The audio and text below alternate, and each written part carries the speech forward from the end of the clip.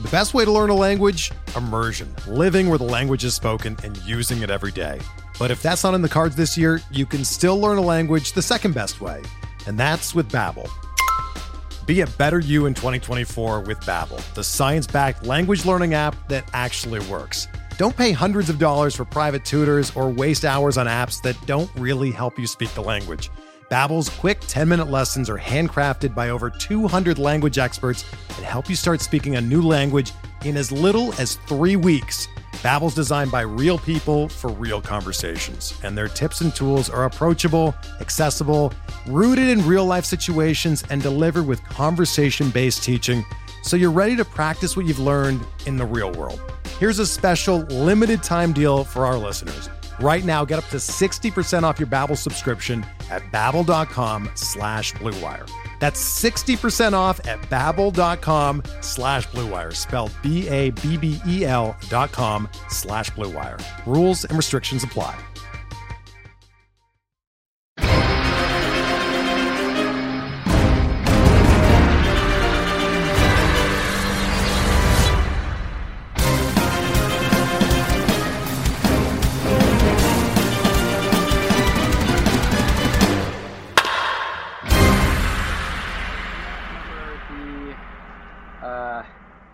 Are you talking about like an intro type of thing? No, I mean like basically I just kind of pose a bunch of like random stuff to you, and I try not to swear as best I can. Okay. I pose like a bunch of random questions to you, and then we just kind of go off into tangents on whatever and wherever it takes us. I'm with it. Okay. All right. Cool. So on the farm today we have Michael. How are we going to pronounce your name? Ajeto. However you want to. No. Ajeto would be best. Ajeto would be best. All right. So like Geppetto, but Ajeto. Exactly. Okay. Good. I have a dog in the background that's wanting to play all of a sudden at 10:30. I don't know what the hell's going on. So Michael volunteered as tribute to talk about the Seattle Mariners because apparently he likes doing this for a living almost. I mean, like, you're starting up a new blog or recovering your blog? Like, what's going on here? So before Pitcherless, I wrote about the Mariners, and I don't want to do that any more than I do now, but I would like to talk about them more, and so I have rebooted my podcast for the third time. This time, I booted it up. It's called Griffey's Naptime Podcast. And I'm planning on rebranding it after I've talked to Andy Patton. And so I booted it up as Griffey's Naptime Podcast. But it should be called It's Never Sunny in Seattle going forward, and we should be getting a new logo from Zach Ennis and new music from one of my buddies. So yeah, I'm pretty excited about that. So Griffey's Naptime Podcast, does that have anything to do with the fact that there are stories that Ken Griffey Jr. in his time with the White Sox would go into the clubhouse and just take naps during the middle of games? Absolutely, but the specific story that I'm thinking of is when with the Mariners he was not available for a pinch hitting opportunity because he was napping. So this is a systemic issue. Like, this has been a career-long problem. I actually didn't know that it was an issue with the White Sox, but apparently it was. Yes, yeah. I mean, there are stories where for sure he would go into the clubhouse. I mean, this was at the tail end of his career, right? So right, he didn't care anymore, and yeah, just obviously, he would go in and take naps. Well, sounds about right. So I'm gonna make a bunch of random statements, and you're gonna tell me what all of these things have in common. Okay? Oh God. Okay. All right. Jeff Kent and Jason Giambi were NL and AL MVP. Randy Johnson and Pedro Martinez were NL and AL Cy Young. Joe Mauer was the first overall pick. Jamie Moyer, at age 38, pitched 210 innings and won 20 games. What do all of those things have in common?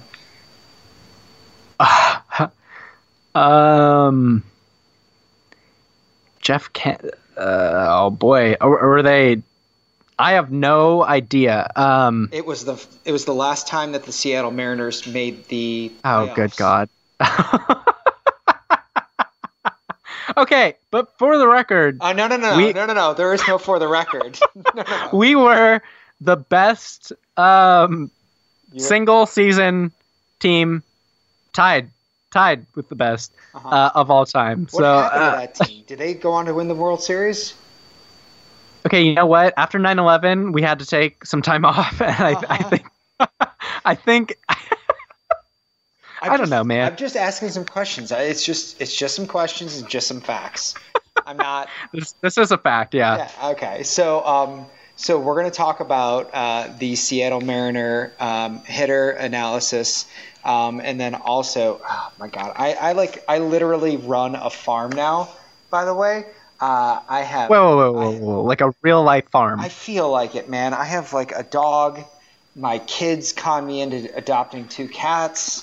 Like, they're all loud, and I'm enjoying not having kids and pets right now. It's a lot. You know, yeah, it sounds like it. If you ever want to borrow one of them, like animal or child, you just let me know. How old's the kid?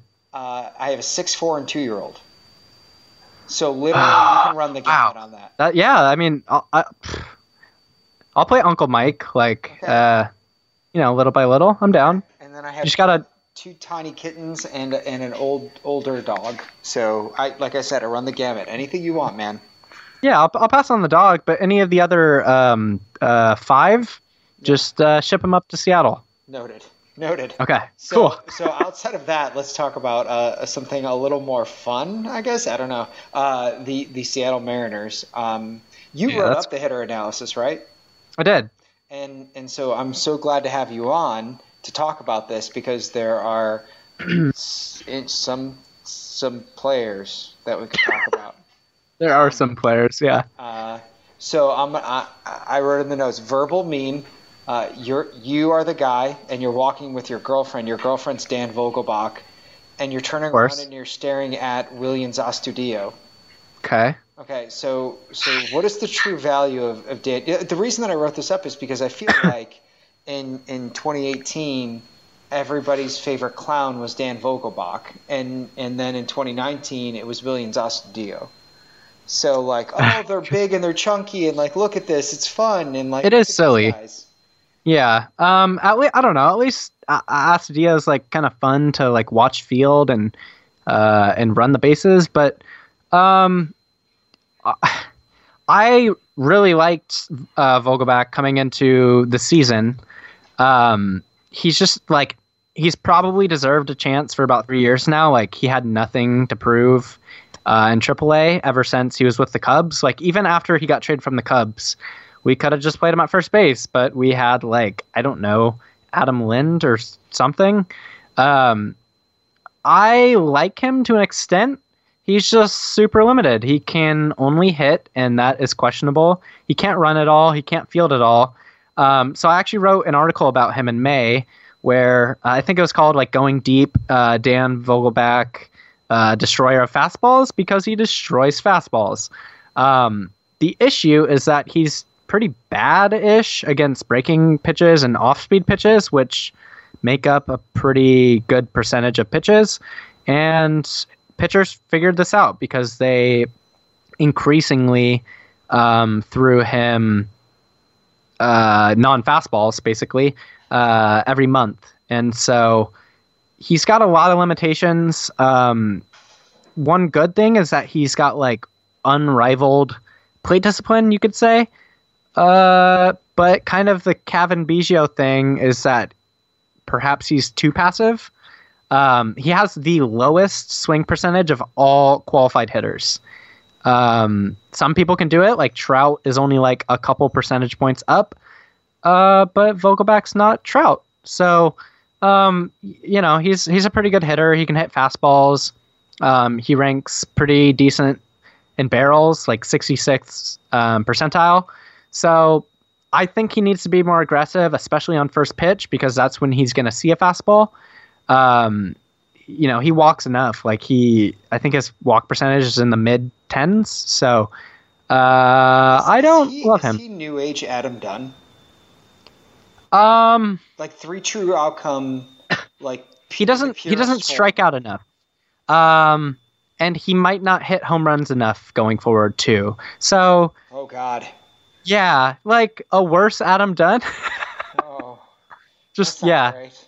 it's not great. That's basically Dan Vogelbach. Well, I mean, all right. So let's think about this. If he is only, a DH, right? He's DH only. Yeah. All right. So I'm going to give you an over/under for this season, and then I'm going to give you an over/under for 3 seasons. Okay. Over/under for this season, 460 plate appearances. I will say over. Okay. Over/under the next 3 seasons. 68 home runs. Oh boy. I'll say under. Wow, he's going to hit under 22.5 home runs a year. I think the issue is going to become playing time. Like at some point it's like, okay, Dan, like we have a 26-man roster and you're our left-handed hitting platoon DH. And you can't like it's just so hard. He can only I hit, feel like you're almost and it's only against right-handers. Like you're almost I am apologetic. Like you want people to like him, you like him, but at the same time you're like, I don't know what to do with this guy. Like I want him to do well, but there's just like so much to overcome here. He got traded for Mike Montgomery. Like that's kind of what that's like the pitching equivalent of him, I guess, because value-wise that's what he got traded for. So like not great. Yeah. All right. So we're not super high on Dan Vogelbach, but we like him. He's got a great personality. Yeah, he's we'll go with that. Okay. Corey's brother, Kyle Seager. Corey's brother, yeah. Corey's brother. In what year does Seattle have the promotion of put Kyle out to pasture day, where they just kind of bring him out to center field and they put him down and then just kind of bury him out there? What year? We like Kyle. We like Seager. But like also, you're gonna kind of do it with like a tear in your eye, but you're gonna put him down eventually, right? Like he's gonna retire a Mariner. Basically, honestly, I kind of see him being traded this offseason, or at the deadline. I'm not. The issue with Seager is that when he gets traded, I forgot what the terminology is, but basically it adds an option, a player option to his contract. So Like he becomes vested. Yeah, he vests his option. So after 2021, he's not a Mariner anymore, unless we take that option, which we're not going to. But I would say it's either like now or after 2021, because I still like him. I should be clear. I actually think that the breakout is legit, if you want me to get into that. Or like the breakout? He's 30, resurgence. He's 32. His resurgence, I'll call it. You mean the dead cat bounce? Is that what you're talking about? Okay. So basically, I'm going to get into it. Okay. I wrote 2 articles about him in 2019. And one was before the season, and it was basically me saying, like, hey, he was working a lot on trying to go the other way. He's pretty known for like tinkering with his swing and everything. And I was just like, Kyle, lean into it. The reason why, because increasingly teams are shifting him more, and increasingly he's doing worse. And I think that has to do with a couple singles getting taken away and perhaps a couple doubles. But to me, it has more to do with the fact that he's trying to go the other way. The reason why they're shifting you is because you're a good hitter to your pull side. So keep doing that. I know psychologically it's hard, but... And also, he dealt with an avulsion fracture in his toe in 2018, which means that his tendon or ligament literally came off the bone, and he only missed one game. So I think that he's still a good player. It's just kind of like, how good are you still? He's still a decent base runner, especially now that he shed some weight. He's still a good fielder, and I think that he can be like a slightly above average hitter, which is kind of who he's always been, just a better hitter. But my second article was, I think, in August or probably September, early September, and I talked about how he was back, sort of. I just kind of referenced it, but cue the best shape of his life narratives, because last offseason, I was about to bring that up. Yeah, go on. He shed 20 pounds, and he was doing a bunch to adjust his preparation, but a lot of it wasn't really to be like, hey, I'm sexy and in shape and I'm going to hit 40 dingers. It was more, I have been carrying around a lot of bad weight for years, and I just want to basically just be able to move around better more and avoid injury. Ironically, he was going through like a dad bod phase, and then he went into like a midlife crisis. Yeah, basically. And I think you could actually kind of argue he maybe should have done this all along, but it wasn't as pressing before. But he did it to avoid injury, and then in spring training he had a bad luck kind of freak injury where he rolled over his glove and he tore some tendons in his knuckles. So, he's been one of the most durable players in the MLB since he came into the league. But I don't know. I think he kind of has more of an injury-prone tag more than he did before. But in any case, if you go on StatCast, he from August on, he had a 377 WOBA and a 362 xWOBA.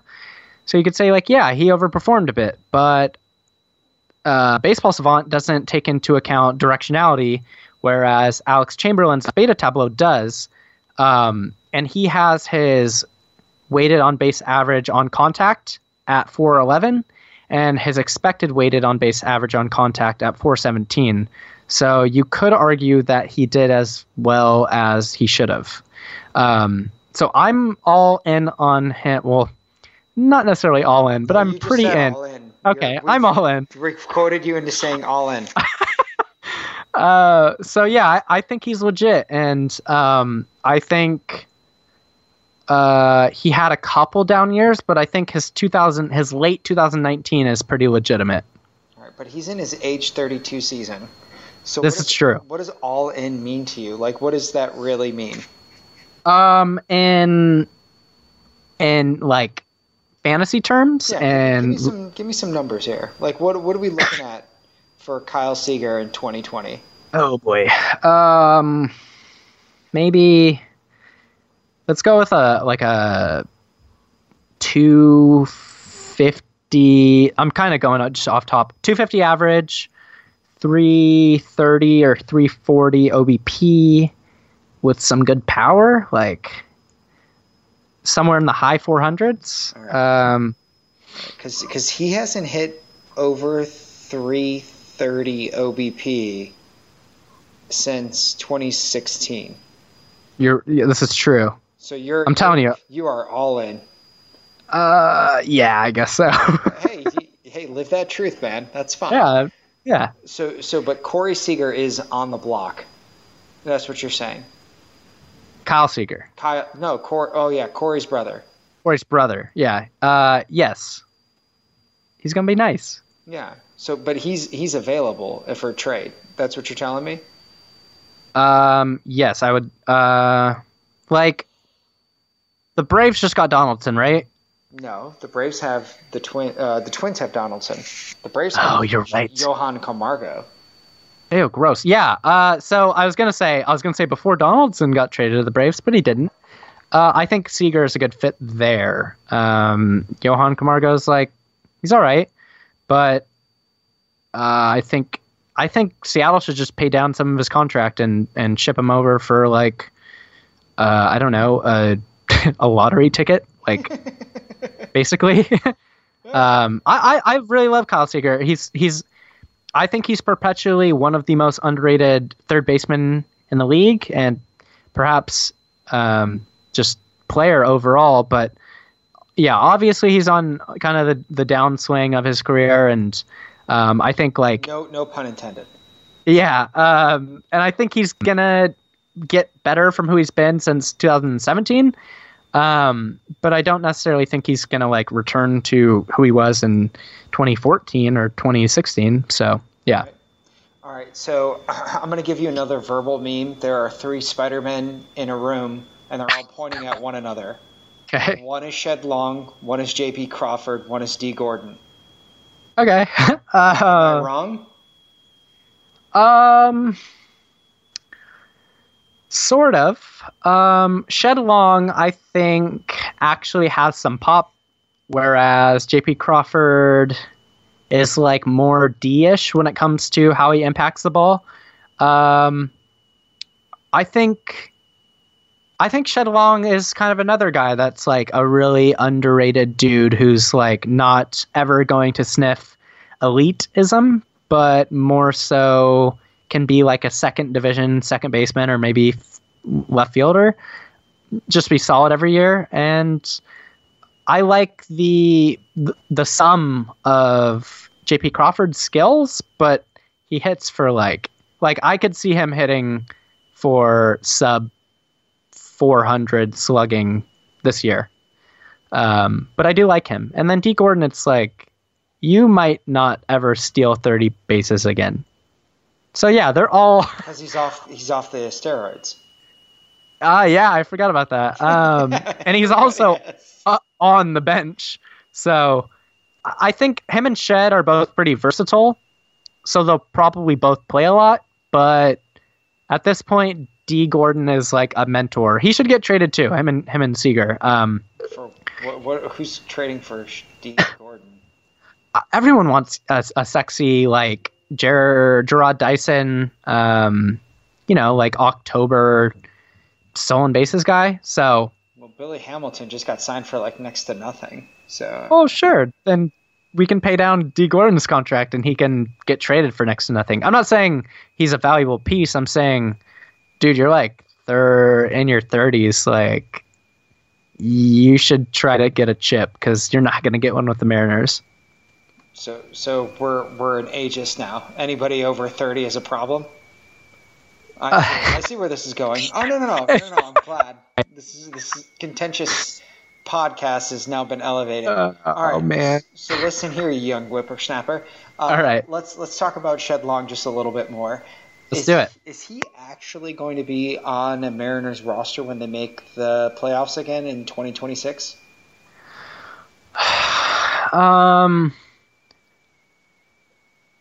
Yeah, that's that's like shooting pretty far down the line. I would say it's pretty easy for someone to kind of take over, like basically just do better than what his skill set is. But I think there is value in being a guy who can move around a little bit and do everything enough. I would hope the Mariners can do better than Shedrick in 2026, but I just think he's going to be a solid little player. So my gut reaction is, yeah, he's cheap. What kind of league are you rostering Shed Long in? Oh God, probably just an AL only. I could see him being relevant this year, but I think the odds, because like he has a couple stolen bases. His sprint speed's not bad. He just hits too many ground balls. So I would say like an AL only league or a dynasty league. But right, well, this is a dynasty podcast, so you have that going for you. Right. So yeah, just like one of those leagues. So would you rather have in a dynasty league, right? Would you rather have 23-year-old Shed Long, or would you rather have 30-year-old Gene Segura? I think it's funny. Gene was a Mariner. He's pretty underwhelming, but I would rather have, like, if I'm talking like playing, I would rather have Gene. But if we're talking just rostering, maybe Gene again. Yeah. But it's closer. He's like, he is so reliant on BABIP, and just like getting on base with his batting average, that I think his aging is going to be like pretty exponential, like how he deteriorates basically. Yeah. Would you rather have Shed Long or Jonathan Scope? Oh God. Yeah, I know. Both of them are disgusting. Shedrick. Let's go with Shedrick. Okay. Yep. All right. And then clearly Mauricio Dubon, if we're going to go left coast on things, Mauricio Dubon's out there and Chris Taylor. List those three guys in preference. Shedrick, Mauricio Dubon, or Chris Taylor? I would, man, that's pretty good. I would go. Thank you. I might get slapped in the face for this. I would say Taylor, Shedrick, and then Dubon. Okay. Yeah. All right. So, do you remember when J.P. Crawford used to be interesting? Yeah, I remember those days. Yeah, that was fun. Yeah, I still think he is, but Is he though? Is he? Like really? Do you want to die on that hill? If you play in an OBP league, sure. Don't you feel like Shed Long's more interesting in an OBP league?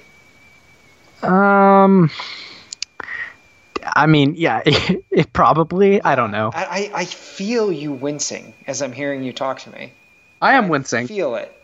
Yeah. There's just a general pain when you talk about the Mariners. That's gotta be not this bad. It is bad for your health. I don't know. Like Shed didn't get on base a ton in the past 2 years, and he strikes out more. So I don't know. They're just better real life players than they are fantasy players. Yeah. Malik Smith is Michael Bourne. That's fine.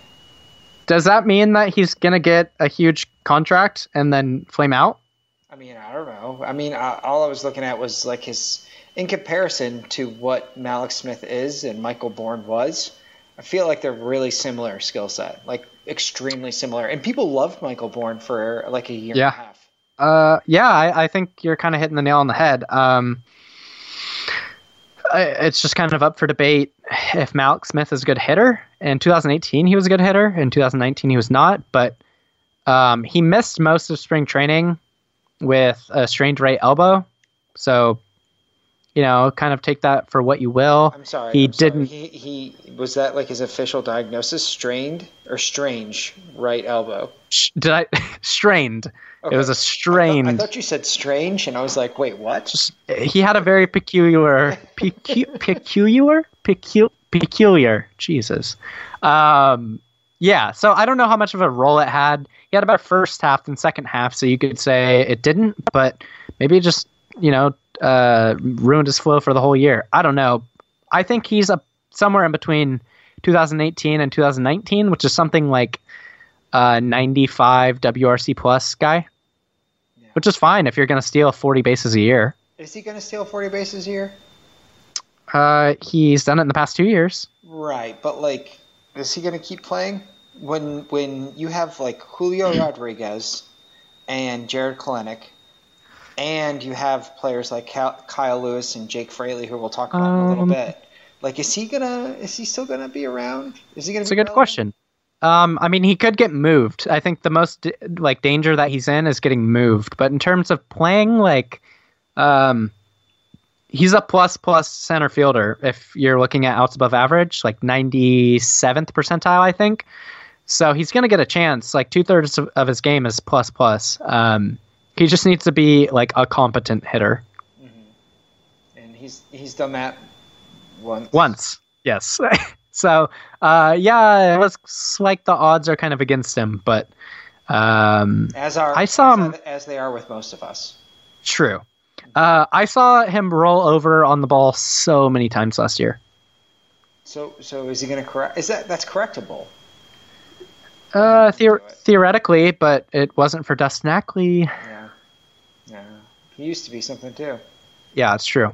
He was going to roll out of bed and hit 300, and then he did not. Well, we're going to get to that point where we talk about they used to be something, but we'll wait until the prospect section for that. The show. Kyle Lewis, I like him. He's underrated for a multitude of reasons. He's probably the best outfielder in Seattle. Well, besides Haniger. Right. Yeah, I'd say it's arguable, but that could be true. Okay. What's like a peak season for him? Like if you're going to close your eyes and you're going to be like, Kyle Lewis, this is your best season. Ooh. Oh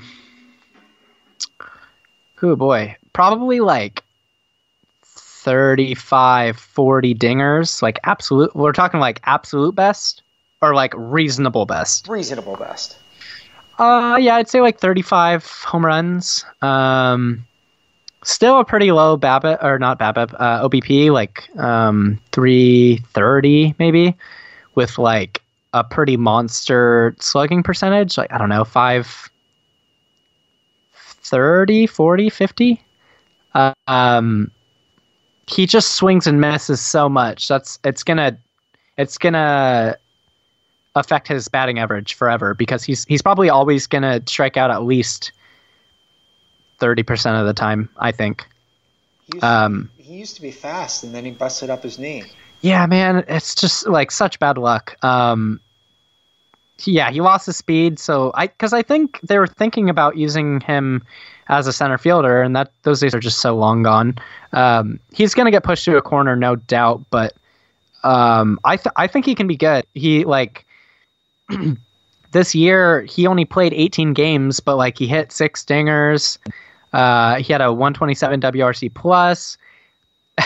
I know this is ridiculous, but of all players with a 10 or more batted ball events, he had the highest barrels per plate appearances with a 13.3%. Yeah, man, that's really, really specific and like. I know, but I think like the thing like for a player with less than 100 plate appearances, I think what we want to look at is max exit velo and max home run distances, because I think they're not great metrics by themselves, but I think when you have such a dearth of numbers to look at, they do a good job of kind of just showing the power potential, and I think it's obvious he has some because I don't remember how far he hit a home run, but he hit one really far, and his max exit velo isn't like it's not going to floor you. It's like 107, but it's good enough.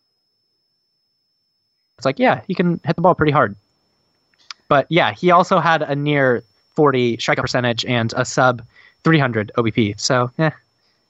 All right. So Kyle Lewis, right? Would you rather, in a dynasty format right now, would you rather have him or would you rather have, oh my God, what was his name?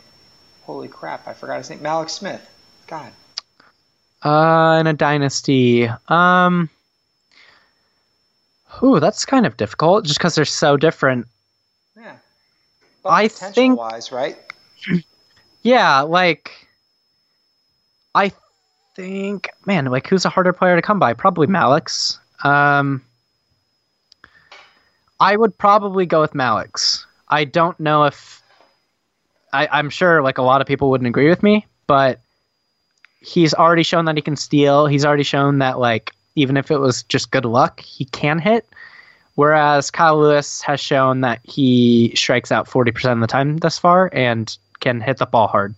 I think Lewis's ceiling is pretty capped because he strikes out so often and like he doesn't get on base a ton. So I would go with Malik Smith. I just think you can kind of find Kyle Lewis's skill set easier. Yeah. Okay, that's fair. Would you rather have Kyle Lewis or Josh Rojas? Because I feel. Did you die? Uh-oh. Hi. Hello. Hi. Yeah. No, I just didn't take myself off of mute. Oh. Because I try not to give like feedback or anything like that, or like hear me typing while we're going back and forth. Yeah. So would you rather take Kyle Lewis or Josh Rojas? Because I feel like there's a subset of human beings out there that just love them some Josh Rojas. I would take Rojas. I think he can do a little more just like across the board, and I think there's less of like this dude might end up being terrible. Yeah. All right, and then I'll give you one more. AJ Pollock or Kyle Lewis? I would definitely go with Kyle Lewis because Pollock is just hurt every year, and he really just has that one season, right? Like that, like 2000, 15, 14? Right. Yeah, I'll take Lewis. Okay. All right. So we're just going to do a little mental exercise here where we both close our eyes and we think about Tom Murphy and we smile and we just love like what he does as a person and as a player. Yeah. He's just what a great catcher. Very underrated. Love him. Love him. So you're a Tom Murphy guy. This is a pro Tom Murphy podcast. We have come out vehemently in support of Tom Murphy. I love it. It's kind of hilarious, but I'm into it. Well, hey, we got our guys, you know? Like, there's Herman Marquez, there's Tom Murphy. Like there's two of them, both Rockies or former Rockies in some way, shape, or form. I was going to say, maybe you just have a Rocky fetish. Yeah, but like Tom Murphy was supposed to be the dude there, and then they wanted to go with Tony Walters. I don't want to get all bent out of shape about it, but he's he's going to hit 20-plus home runs as a catcher. Pretty dope. That's pretty good. Yeah. And you can get him at it like a steal. Yeah, I think he should be very, very rostered this year. Yeah. I don't know. Catcher's just such a wasteland. Yeah, I think actually I've never thought about that, but that's a really good comp. Thank you. I'm on fire tonight. Yeah, like without looking at it, I'm sure he actually makes more contact too. Yeah, I mean, like in 2019, he had 18 home runs in 76 games. Right. I do think some of it was just like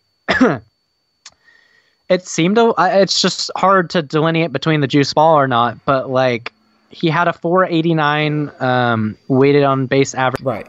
And the XBA versus BA is not very good either. I mean, we don't have to focus on the negative here. We can just say that Tom Murphy's great. Well, I think like there's still positives because a 489 WOBA on contact is insane. A 424 x WOBA on contact is still dope. So like, yeah, he's gonna regress or revert, but that x WOBA on contact is one of the best numbers in the league. It would rank 13th in the league, just as is. And then his like barrels for plate appearance percentage ranks in the 79th percentile. Chamberlain's Tableau has him regressing positively from a 31% strikeout rate to a 27.1 strikeout rate. So, on one hand, like I think he'll regress, but I still think he'll be like a good catcher. He might get exposed by playing every day is the issue. It is interesting to me that the Mariners decided to trade Narvaez because he is a good hitter. But I think that has to do with a couple things. One, Narvaez is a terrible framer. Two, Murphy can frame well.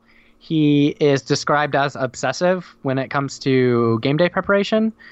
And three, I think they really love Cal Raleigh.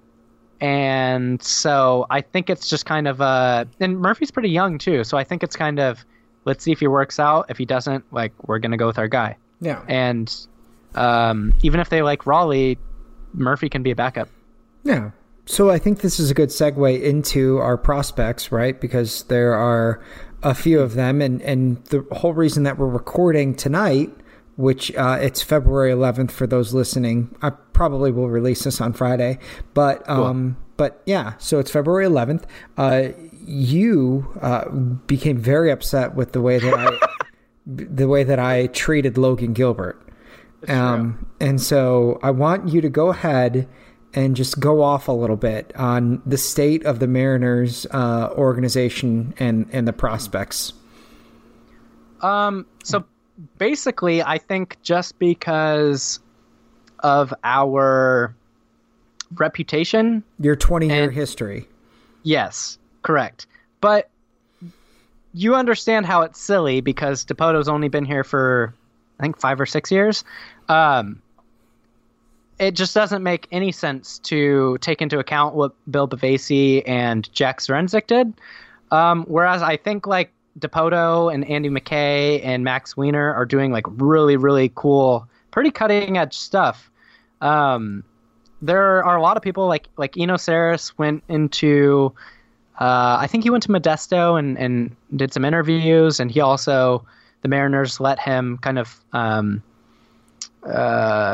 like with confidentiality, kind of let him look into their like development, like how they develop players, what they look at, what they do, whatever. And he said he was really impressed.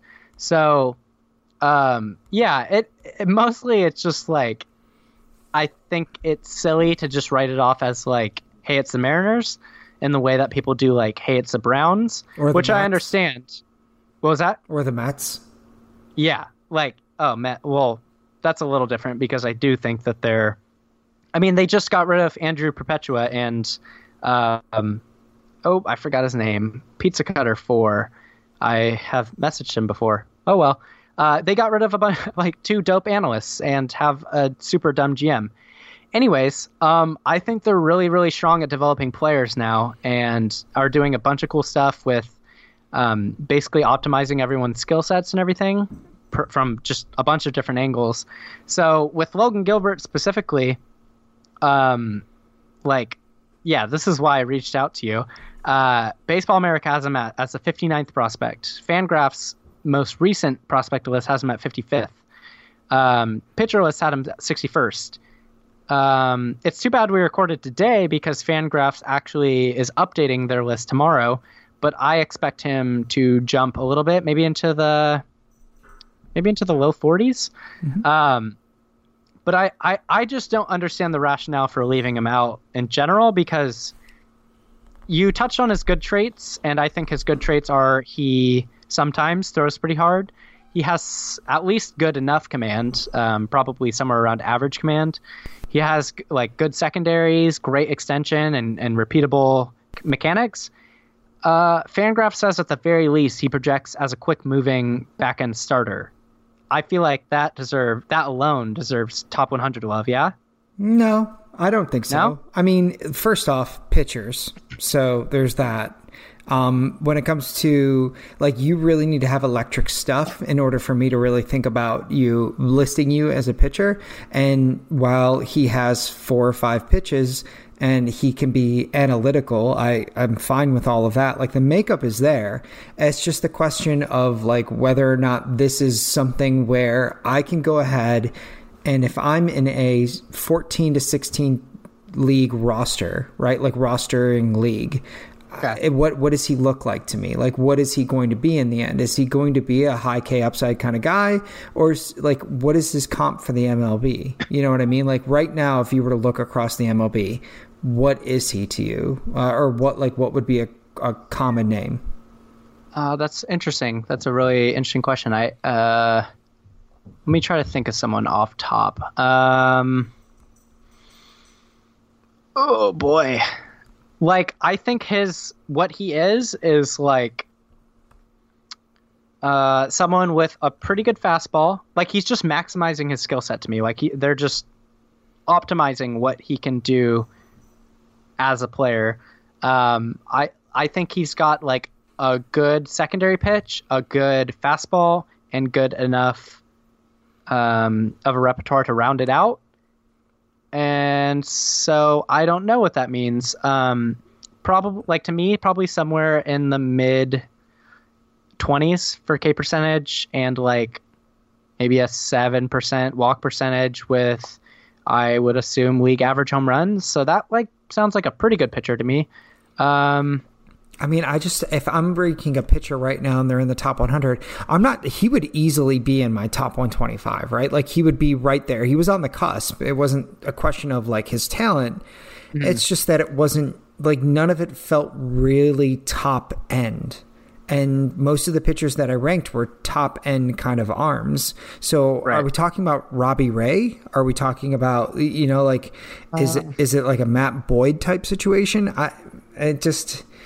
There's nothing there that, like, I don't know. It wasn't something where I was looking at it and be like, this is the reason why I'm ranking him the way I am. I didn't have it. I actually don't know how you ranked guys, but like, is Shane McClanahan in your top 100? No. Is Tony Gonsolin? No. Brent Honeywell? No. Jackson Cower? No. Nick Lodolo. No. Shane Baz. No. Really? Nope. What? I'm telling you, like, I pitchers are so finicky, they're so volatile, and in my mindset, the way that I create my dynasty teams is I load up on hitter prospects, I acquire hitters, and as I'm continuing to load up on prospects that are mainly hitters because that value is there, when I'm ready to compete, I'm acquiring pitching. I'm acquiring established pitching for my roster. I'm not acquiring some volatile, like maybe this guy hits, maybe he doesn't. Because what I'm going to end up with are guys like Alex Reyes or Carlos Martinez or, like Casey Mize is a great example. I ranked him, but he has a shoulder issue right now. I'm not sure about him. I don't know how I feel about him. Michael Kopech was a huge name a couple years ago, and he had Tommy John surgery. Like Jesus Luzardo is a big name right now, but he's had his issues. Like every single pitcher has had their issues. Blake Snell is a great example right now. He was AL Cy Young 2 years ago, right? But prior to that, like there was a question of whether or not he was really going to hone his skill, hone his craft, and become a really good curveball, fastball pitcher. It took a minute for him to get there. Now, I'll buy that when I'm ready to compete, but I'm not going to hope that it all clicks because pitcher development is so nonlinear and we have no idea who's going to click and who's not and when they will. Okay, that's fair. Yeah. I do think that, like, I don't really think even, like I think he could be better than Brendan McKay. I think he could too. I think that they're probably comparable, right? I think he has a better fast. Did you have Brendan McKay in your top 100 last year? Maybe on the back end of it, but that also was predicated on the fact that they were still using him at first base, right? So like there was that Shohei Ohtani type of appeal to him. Yeah. Okay. That's more palatable to me than. Because your rationale was basically Mariners, right? Like, it was height and Mariners. That's true. Which I do have some qualms about that. I feel like there's some founded argument in that. Like, there just aren't very tall humans that are throwing ball pitches lately. Like, I just don't see it. But I do think that the fact that scouts have described his mechanics as like repeatable and good, I think that does quell some of those concerns. Yeah. Maybe. Yeah. I mean, it does. It's just a question of like, again, he might have the repeatable mechanics and he might have 4 pitches, but like, what does he really get you in the end? What's the upside there? Because in the top 100, I'm looking at upside for me. I'm looking at those players that can really like either A, become valuable assets for you to turn around and move when you're competitive, or B, they're going to be a cornerstone for you moving ahead. And while I think that he's a very good piece, and I guess I always try to think about this when I'm doing this, so I should say it now. When I think of Logan Gilbert, he could be a good piece. He could be like a 4th starter for you on your roster. He's not a number 2 or number 1. You know what I mean? Like, he just doesn't have that calling card for me. And that's the same reason why when I wrote up my article, I talked about the Royals pitchers. All of them have the feel of like a number 4 starting pitcher for you. None of them have that like electric stuff. And so if I'm going to rank a 4th starting pitcher, I'm going to rank like 24 4th ranked starting pitchers because... Do you not like Daniel Lynch? I think he's fine. I look at him and then I look at Jackson Kowar and then I look at a couple like I forget his name, Chris Bubik, and I can't remember his name off the top of my head right now, but there's like 4 of them in there, and I listed off. I did like a blind showing of those 4 pitchers, and all of them pretty much look exactly the same. They're all 21, 22 years old. They've all pitched at high A. They've all had the similar amount of innings, the similar amount of K to walk ratio. Like they're just all kind of like this one big blob of players. And so if you don't have that calling card that I can look at and be like, this guy stands out from all the other number 4, number 3 potential starting pitchers, I'm not going to rank you in my top 100. I feel it. He would definitely be in my top 100, but I at least understand the rationale more now. Yeah, I just think he's kind of, him in particular, like he's one of, to me, the more underrated prospects, and I don't completely know why, but that's at least how I perceive him. So I will say that I like, when we talk about makeup and stuff like that, when you read about him, right? It's just he's very analytically focused. Him and Cal Raleigh are super into the idea of like pitching zones and pitch tunneling and things they're like awesome, that. Man. Like that's wonderful, and you want that in most of the players, right? So that they're constantly changing and growing, but it's just not there. Like, I don't know. But that's what I'm talking about with the Mariners system, because like they've developed this culture where just like they've moved everyone up together. There was a group of I can't name all of them off the top of my head, but like they're bigger prospects. Like for the most part, they've moved up and down, or not down, but just up levels at the same pace. And they're doing that to kind of create like a championship culture, because they have actually, I think our minor league teams have been quite good. But like that kind of, in a way, helps the makeup of, like, obviously it's sort of like it's not a very malleable trait, but like it can be. And I think the fact that the Mariners have bred this type of culture helps basically players just work harder and to try to maximize everything that they have. So like, I just think that Gilbert is going to be someone that gets everything out of himself that he can. Yeah. But yeah, as it pertains to Poto's like first round picks, like the only ones he's made with the Mariners are Kyle Lewis, Evan White, Logan Gilbert, and George Kirby, and none of them have made it up yet. And it's not because like they were bad; it's because of just like it's only been a couple years. Like they needed some seasoning. So that's why I recoil when it comes to like, oh, the Mariners suck. So yeah. Is not George Kirby? Is Evan White actually any good? I've been pretty down on him until this year. I just always thought it was weird that like I already think it's odd that they're sticking him at first base, but as the team kind of comes together, and he made some lower half adjustments, and just started like demolishing the ball, I am a lot more optimistic. He has like Paul Goldschmidt comps. Like, I think that's on the high end of his outcomes, like what he could be. And I don't think that's unfair to say. He's just super weird. Like, I don't know if you know this, but he throws lefty and bats righty. Right. And then, like, for a little, people were like, oh, Evan White might play center field. Like, he's a first baseman playing that could have been played center field. Like, he's kind of Cody Bellinger-esque, which... like I think people have given him Bellinger comps, but I think that has to do with like the positional stuff, because I don't see that at all.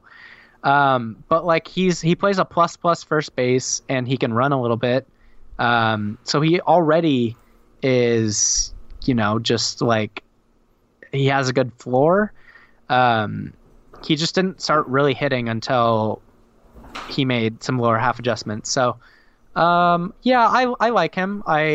I'm not sure where I see his ceiling, but I think there's a good chance that he ends up... like, I think he has the highest floor of any of Seattle's good prospects, I would say. He has the highest floor of any of the Seattle good prospects. I don't know, man. It doesn't... I don't think so. But like Steamer and ATC have him hitting 15 to 20 dingers this year already. But it's first base. Like, you need more out of that. You are getting more. You're getting plus defense. I get it for Dynasty. Right. And Fantasy. But I think he's going to hit. And like that defense is going to give him a job. All right. Okay. All right. If you were going to rank him, right, it's 2021. He's put up exactly what Steamer has said, right? Okay. You're going to rank him number what in your first base rankings? First base is pretty bad, so it might be. but he's not making it any better. No, but he's also, hold on, let me look. He is 23. So I would say somewhere around league average. Okay. Especially because, like, in terms of WRC Plus, he's just below average and like by Steamer's account, and just above average by ATC. All right. So I would say on the low end, like 23, and on the high end, like 10. Okay. So let's talk about 3 other really boring names. Since while we're on the topic, I need you to look into some Mariners prospects after this. I think you would like them more. I've read into them. I don't like Evan White. I'm fine with Logan Gilbert. Like, if I were starting an actual dynasty, like a real franchise, Logan Gilbert would be much higher on my prospect rankings. But like for dynasty purposes, when I'm thinking about this, he's just not there. Like, I like some of these names. For real life, I feel like if you want to throw the tag on the Mariner system as better in real life prospects than fantasy, I'd be okay with that. Outside of obviously a couple of the names that we'll talk about in a minute, but better in real life prospects or more boring names to talk about: Justin Dunn, George Kirby, and Justus Sheffield. Or is it Justice Sheffield? Justice, yeah. Justice. Justus. It should be Justus. That's like Courage the Cowardly Dog's dad. Yeah. You made me look bad. No, I'm fine with that. Justin Dunn's going to be up this year. He's going to start the season with the Mariners. Yes. Mm-hmm. It's like they've just thrown a freaking wrench into it. Like, they added, I don't know his name. I've heard it pronounced different everywhere. God, no. Nick Margevicius or Margavicius. I've heard it both ways. I think he apparently is going to get a shot. They have a couple different names. I need to look, but I thought it was a pretty like clear-cut thing. Like, I don't know why he wouldn't get a shot. I don't think, like, maybe he could use a little more time in AAA. But yeah, like, it's right now it's Margavicius as their number 5, with Justin Dunn missing the roster. Do you think that that's like a long-term thing? Like, I don't see he'll be up, right? No, I don't even know why they did it. Like, the comp that I slapped on Margavicius when he came over was Yusei Kikuchi with less velo. Oh God. Yeah. So yeah, like, they just signed Manny Benuelos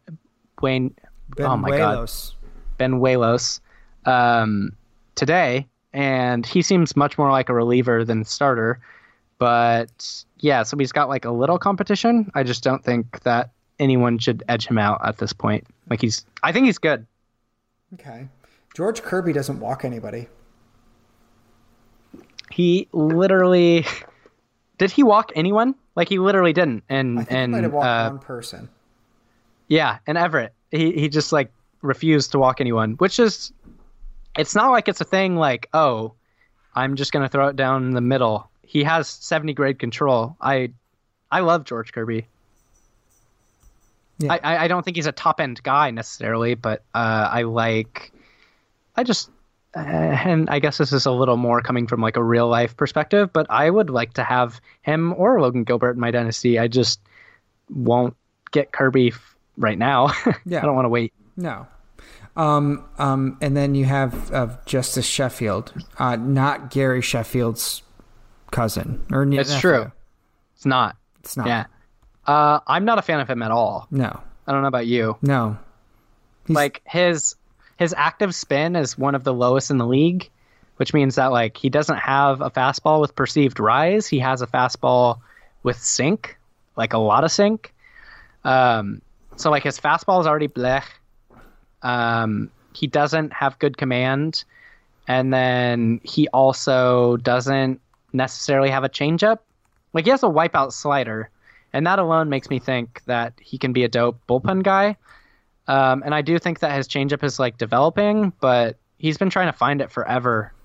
Like, ever since he has been in the minors. So right. But here's the thing with the three-headed monster that you were talking about before, that front office, they acquired him. He was like the guy in the James Paxton trade, right? So this player development group identified this player and said, we're going to trade away our best pitcher, but we're going to get a couple prospects back, and this is the best one that we're going to get back. And everybody loved him 2 years, 3 years ago. Like he was very high up on people's radars. And now he's somebody that we talk about as like, well, we think that he might be a good bullpen guy, you know? And that's where I get off on pitchers. It's just like, that's too volatile. I still think he has a chance to be like a mid-rotation guy, but that's, again, like kind of on the higher end. I don't know. I think that trade in particular, I think it was more like them having limited options and maybe not liking another package and perhaps seeing something like, oh, maybe we can do something, tweak something with him where he gets more spin on his fastball or like something. So I don't necessarily, if anything, honestly, I think it is something to do with money, because I think at the time they were saying, hey, Team C offered what I would call a better package. And I don't know if the names came out, but what they said was, I think the Yankees were willing to like eat more money. I might be misremembering that, but not ideal. Yeah. Noelvi Marte will be a top what prospect by the end of the season? Ooh. End of season. 70. We'll go with that. Okay. Okay. Yeah. If you want to do that, do you feel comfortable with that? Not super comfortable, but he's already in top 100s. Yeah, I love him. Yeah. Do you think it should be lower? He's my number 36 prospect right now. Whoa. I love him. I was being conservative there, but actually I lied. That's not me. That's Nick Randall. Nick Randall loves him more than I do. I have him at the number 44 prospect. I have him with C.J. Abrams right there. Him and Jazz Chisholm. I think from proximity alone, I can't do that, but I do love him. Like, he's a 5-tool player with like already it sounds like pretty refined skills. Like, he put on a bunch of good weight. Like, he weighed like 178 or something, 188, and he's up to 200. And then like he's cleaned up his fielding. They like had him basically do something to increase his throwing strength and accuracy, and so that looks better. And then Baseball America describes him as someone with an advanced approach and a compact stroke with whippy bat speed with good swing decisions. So like, that doesn't sound like someone who's going to flame out or just like go up in flames, you know, just be basically what Jazz Chisholm might be. So yeah, I really, really love him.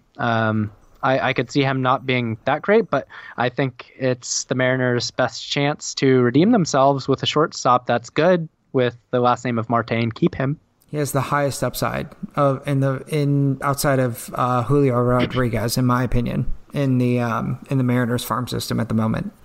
I think so too. I think you could even maybe argue he has more upside. Yeah. I mean, it's possible. Do you want to say anything about Jared Kelenic or Julio Rodriguez that people might not know about, or that you feel like is out there? Because I know a lot of people love him at the moment. Which one? Both Jared Kelenic and Julio Rodriguez. So I don't know about you, but to me, and I actually think you're going to disagree, but I like Kelenic more. One thing that people might not, I guess, think or agree with is I think he's going to be a quicker mover than people think. Dipoto said, like, I think Kelenic approached him and he was like, hey, if I OPS like 1,500 in spring, like, will you call me up? And Dipoto's like, that's not out of the realm of possibilities. It's not likely, but I'll think about it. And Dipoto also talked about how, like, with a lot of guys like this, like him and Julio are both going to play in spring, basically being like, yeah, we're going to be really open to like moving these guys pretty quickly, but also we want to keep their best interests and our best interests in mind. So I'm not just like gonna see Julio hit 400 and then call him up, but I think we could see him up to stay by September. I think it's pretty aggressive, but I think like all of these guys are just they're just so mature for their age. Like they're all fast movers, which might have to do with why Seattle picked them. But like I think Julio is definitely going to move ahead of like kind of what is typical for his age, and Kelenic too, because I think he's 20 now, but he was a teenager last year. I've seen Grady Sizemore, Yelich, and like David Dahl comps for Kelenic, and like Nelson Cruz with better defense for J-Rod. I've also seen Delman Young. Jesus. Yeah. I've seen Delman Young comps for J-Rod, so that's not ideal. But Delman Young was good for a second, right? Like 1 second. I don't know, man. Maybe. Yeah. I don't think maybe 2 seconds. Yeah. Was that in 2001 too, or how did that work? Okay. But they're like best buds. I think they like Kelenic is going to move a little quicker than J-Rod is, but I'm just really excited for them to have the chance to move through the system. And I am actually kind of nervous about Julio. Yeah. But I'm really not. Why? Because it's really high expectations and the Mariners aren't used to that? I'm just asking a question. It says, yeah, no, you are. You are objectively just asking a question. No, no, because I think that for some reason it seems like people aren't really acknowledging like how this could go wrong. Like, I don't know. When I watch him, I just see a lot of potential for just a lot of like swing and miss, and for that to be like a big part of his game. I'm just worried that things are going to go wrong. Seattle Mariners fan. Yeah, well, I think about all the things that could possibly go wrong. And I'm sure someone was quoted as saying that in 2001, and here we are, almost 20 years later, and yeah, things went pretty wrong. But yeah, I just like, to me, it's like Kelenic is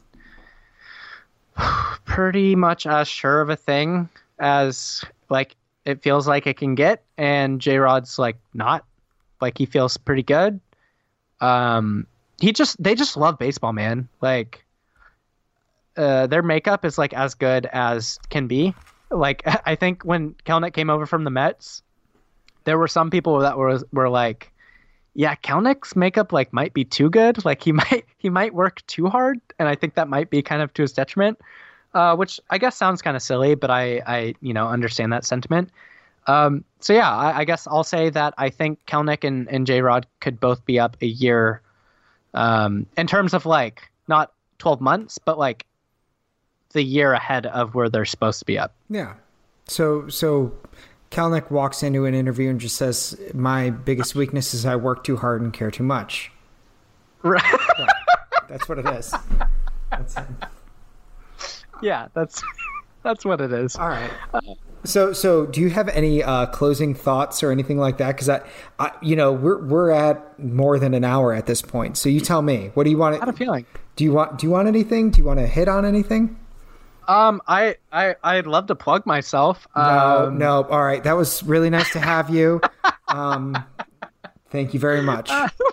I don't know. I love Marco Gonzalez, and I think if he adds velo, he's going to be way better than people think. All right. Oh, and look, here I am swearing at the very end.